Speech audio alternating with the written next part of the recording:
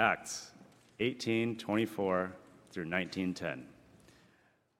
Now a Jew named Apollos, a native of Alexandria, came to Ephesus. He was an eloquent man, competent in the scriptures. He had been instructed in the way of the Lord, and being fervent in spirit, he spoke and taught accurately the things concerning Jesus, though he knew only the baptism of John. He began to speak boldly in the synagogue, but when Priscilla and Aquila heard him, they took him aside and explained to him the way of God more accurately. And when he wished to cross to Achaia, the brothers encouraged him and wrote to the disciples to welcome him. When he arrived, he greatly helped those who through grace had believed, for he powerfully refuted the Jews in public, showing by the scriptures that the Christ was Jesus. And it had happened that while Apollos was at Corinth, Paul passed through the inland country and came to Ephesus. There he found some disciples, and he said to them, "Did you receive the Holy Spirit when you believed?" And they said, "No, we have not even heard that there is a Holy Spirit." And he said, "Into what then were you baptized?" They said, "Into John's baptism." And Paul said, "John baptized with the baptism of repentance, telling the people to believe in the one who was to come after him, that is Jesus." On hearing this, they were baptized in the name of the Lord Jesus, and when Paul had laid his hands on them, the Holy Spirit came on them, and they began speaking in tongues and prophesying.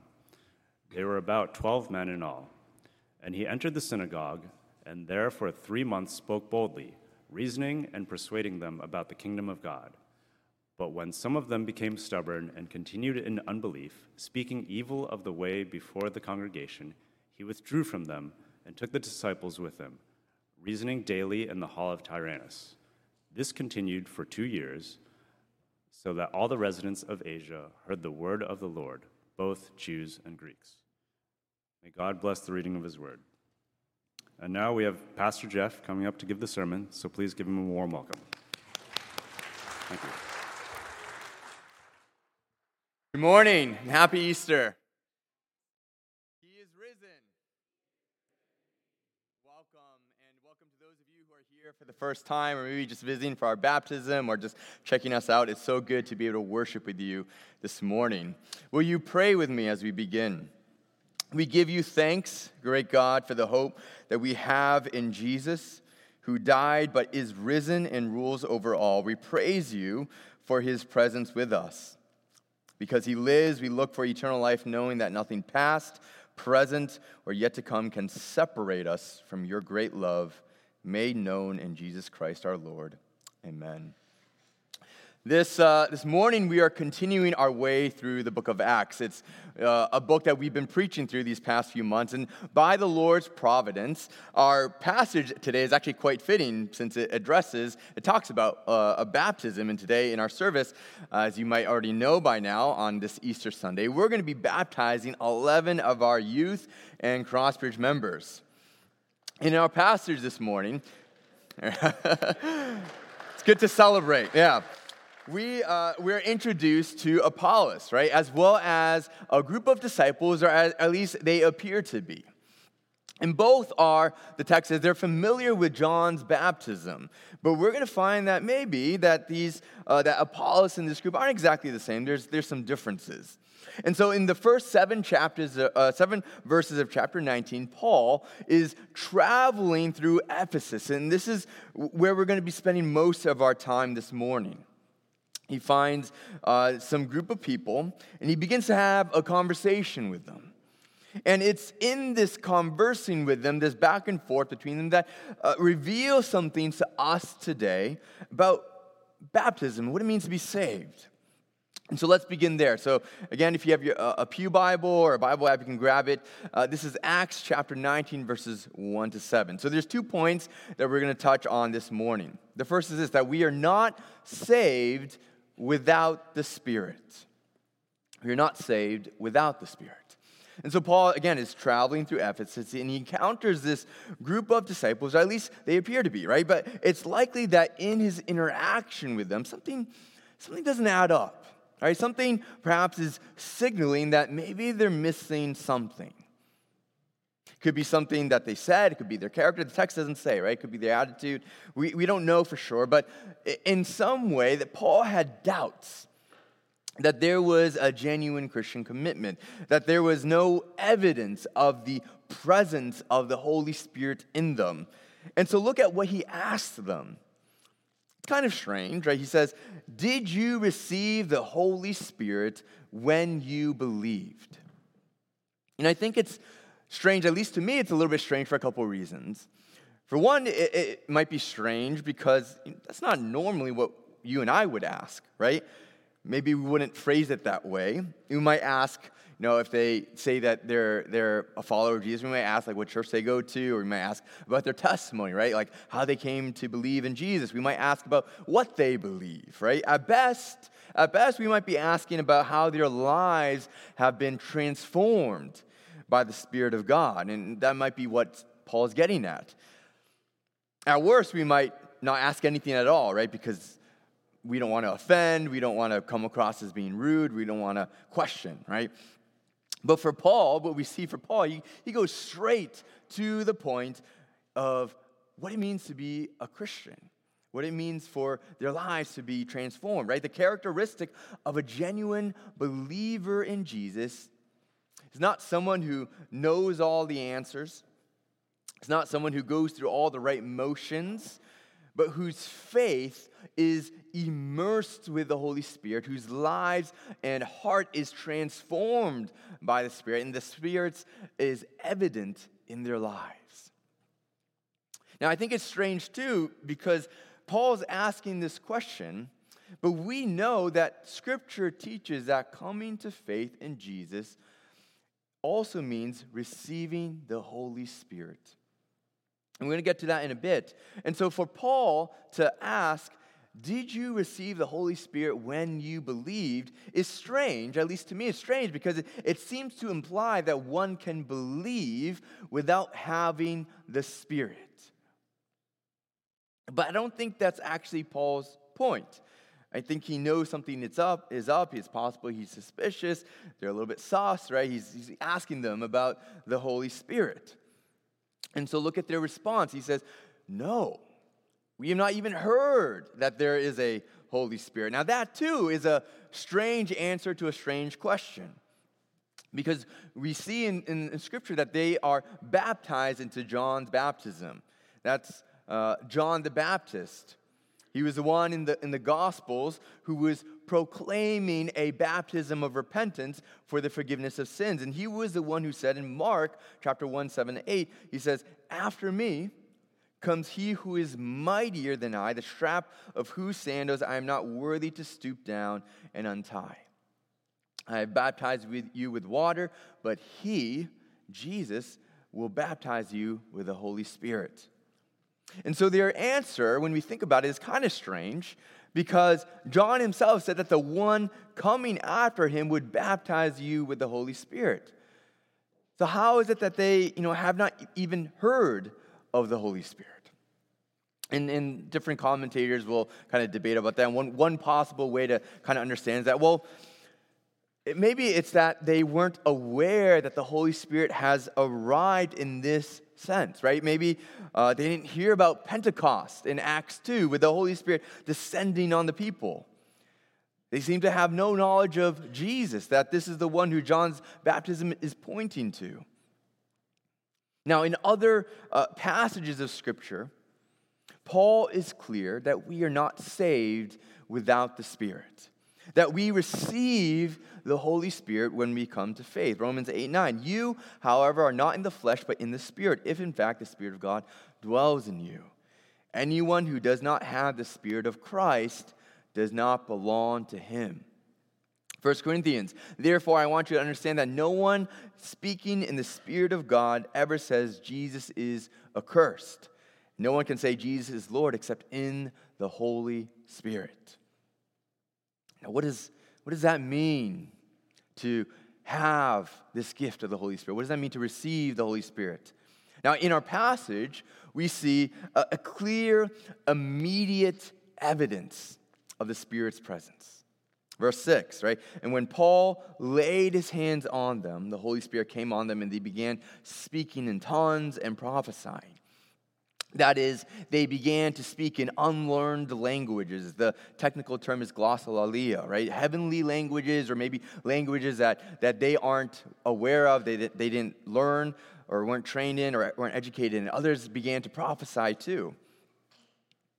Now, I think we need to be careful here. I'm not entirely sure that what is happening here in Acts 19 is normative for every single believer, right? It doesn't mean that, once these 11 people get baptized, that they're going to start breaking out in tongues. Now, that could happen, right? That could be evidence of the Spirit, and we would praise God for that, but it's not necessarily normative or guaranteed. Even in Acts 10:45 to 46, we see that the order is switched up too. You have these Gentiles who have faith and have received the Holy Spirit and are speaking in tongues. And this happens right before they get baptized, not after. Now, there's only a few occurrences of this gift of tongues happening in the book of Acts. And we see it happen to the Jewish believers in Jerusalem at Pentecost in Acts 2. It happens to the first Gentile believers in Acts 10. And now here it happens to these Ephesian believers. And part of what Luke might be trying to help us to understand, to see, is that the evidence of the Holy Spirit is shown in this particular way to confirm what God is doing as his plan of salvation unfolds. It could also be that in these particular situations that the evidence of the Holy Spirit was shown in this way because it needed to be. Now, we know in Paul's letter to the Corinthians that not everyone has the same spiritual gifts. He writes, now there are a variety of gifts, but the same Spirit. There are varieties of service, but the same Lord. There are varieties of activities, but it is the same God who empowers them all and everyone. To each is given the manifestation of the Spirit for the common good. For to one is given through the Spirit the utterance of wisdom, to another the utterance of knowledge according to the Spirit, to another faith by the same Spirit, to another gifts of healing by the one Spirit. And he goes on and he ends like this. All these are empowered by one and the same Spirit, who apportions to each one individually as he wills. Now the point here is that we are not saved without the Spirit. And the evidence of that Holy Spirit in our lives sometimes can come through certain spiritual gifts like tongues and prophesying, but Scripture is clear that it will always come through life transformation. That the desires, the will, the attitudes of our hearts will be transformed such that it will be shown, it will bear fruit. Right? So what does that look like? To receive the Spirit, in part, is to have the fruit of the Spirit. Some of you are aware of the fruit. How many fruit of the Spirit are there? Right? There's love, joy, peace, patience, kindness, goodness, faithfulness, gentleness, and self-control, right? There's 9.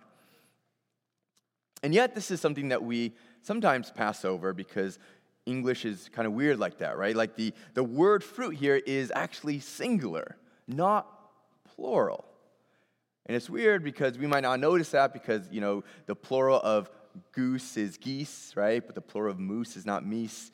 It's moose, and then there's fruit, and the plural of fruit can be fruits or it can be fruit, So we're not here emphasizing the different kinds of fruit, right? Like I like apples and bananas, or my smoothie is made from a variety of fresh fruits.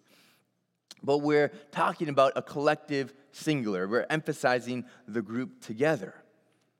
And so one way to think about receiving the Spirit is to receive the fruit of the Spirit is to think about it as receiving a not individual fruit, but a fruit basket. Like when you come to faith, God gives you this fruit basket of all these things that was listed out. It's not that one Christian like you're super gentle, but you're not very kind. And you're really good, but you have zero self-control, right? When we receive the Spirit, we are given all of it together, a fruit basket. Now, that doesn't mean that we're perfect in all, right? Fruit grows, it matures, we are sanctified, and that takes time. But God has given these things to us, empowered and enabled by the Spirit together. One important takeaway, I think, for us is that when we think about a passage like this, the reception of the Holy Spirit isn't just a doctrine for us to study, to dissect. It's not simply one of the classes that those who are getting baptized today had to take, but there is an experiential aspect to it. Something to be seen, something to be evident in our lives, something to rejoice over and to point to.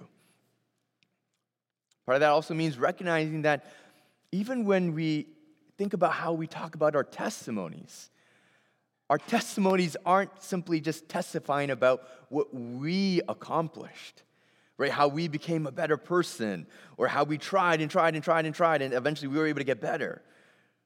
Right? That can be hard, though, because I think sometimes we're used to writing testimonies like taking selfies, right? That it's all about us. It's like a be real, right? Like we want to be real, but simply when you take the photo, it's still about us, right?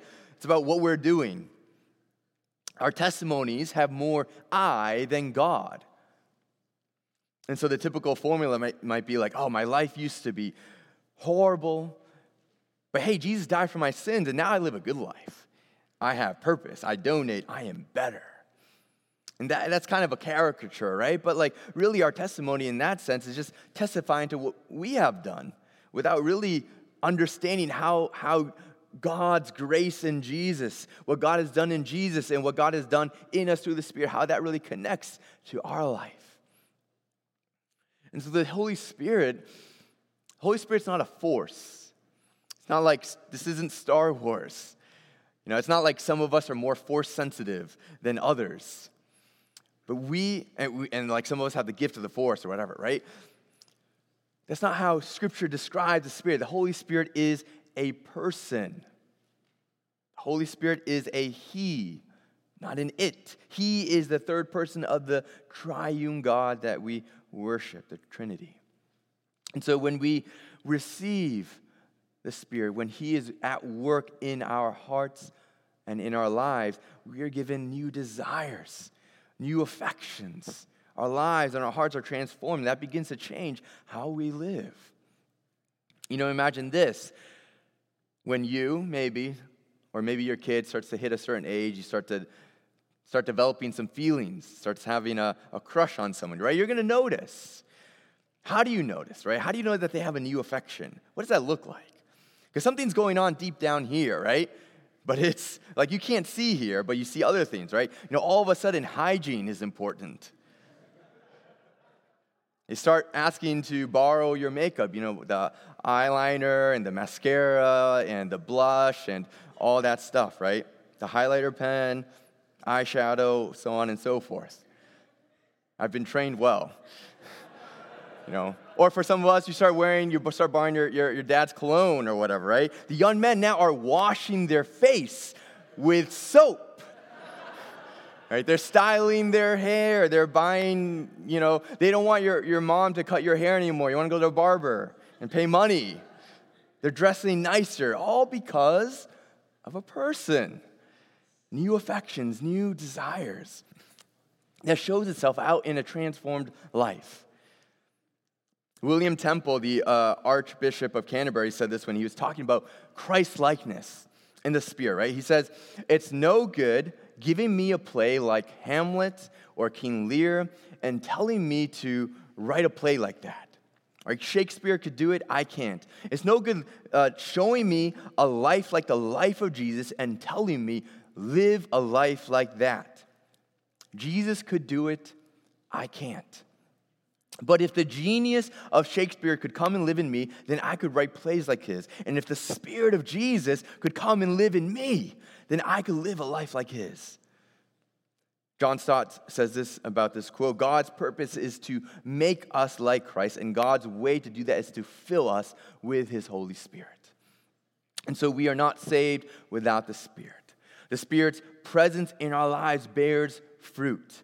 A fruit basket, if you will. And the second point this morning that we're going to end on is this, that we see from Scripture, that we are baptized in the name of Jesus.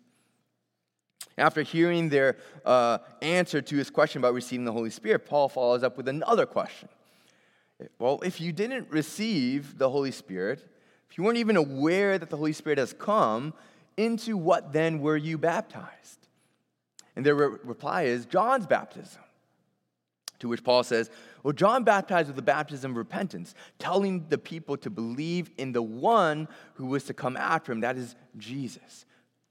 On hearing this, they were baptized in the name of the Lord Jesus. And I think this is, to some extent, one difference, potential difference, that sets this group apart from Apollos.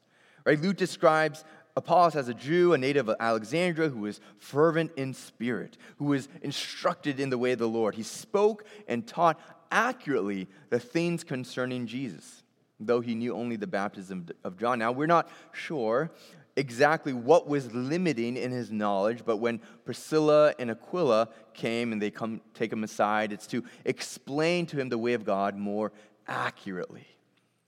Doesn't mean that his knowledge was completely inaccurate, it was just incomplete. But he knew who Jesus was. He taught about Jesus before Priscilla and Aquila came and after.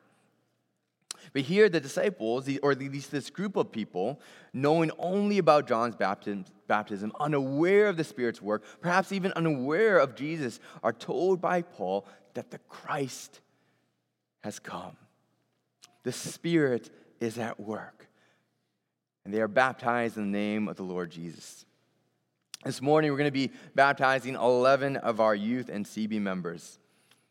When we think about baptism, baptism is a public profession of one's faith before God and one's commitment to Christ and his people. And this faith and this commitment unites the believer to the church and marks off him or her from the world. In the act of baptism, the church has a role too. It affirms a believer's union and identification with Christ in his death, his burial, and his resurrection. And the church portrays this union, at least our church, typically, not always, through immersion in water. We are commanded in Scripture, in the Great Commission, to make disciples of all nations, baptizing them in the name of the Father, the Son, and the Holy Spirit, teaching them to observe all that Jesus had commanded us. So we are commanded to make disciples and to mature them through teaching, which is a lifelong process. But in between these steps of making disciples and maturing disciples, he also calls us to mark disciples and to do so through baptism. And so the biblical way for us to proclaim our faith in Jesus is not having a Christian license plate cover. It's not signing a card. It's not wearing a cross necklace or getting a tattoo of some obscure Greek word that only you understand. It's baptism. Baptism doesn't save us. Let's be clear about that. But it does. It's a way for us to point to the repenting of our sins and our trust in Jesus as our only Savior. And even more important, baptism ultimately points to God's saving grace in us. So our faith expressed through baptism, it's a response to God's undeserved grace. Our brothers and sisters who are getting baptized are here today to declare that their salvation is by grace through faith in Christ and Christ alone. So I'm going to invite the worship team to come up as I close us out in prayer, and we're going to get ready. Let's pray. Heavenly Father, we give thanks for your goodness and your grace to us. We give thanks for this gift of salvation and also for the gift of the Holy Spirit, for he is at work in us. He is at work to bear fruit in our lives and in our hearts, to transform us, that we might be made to be more and more like Jesus. Help us in this endeavor. In Jesus' name we pray. Amen.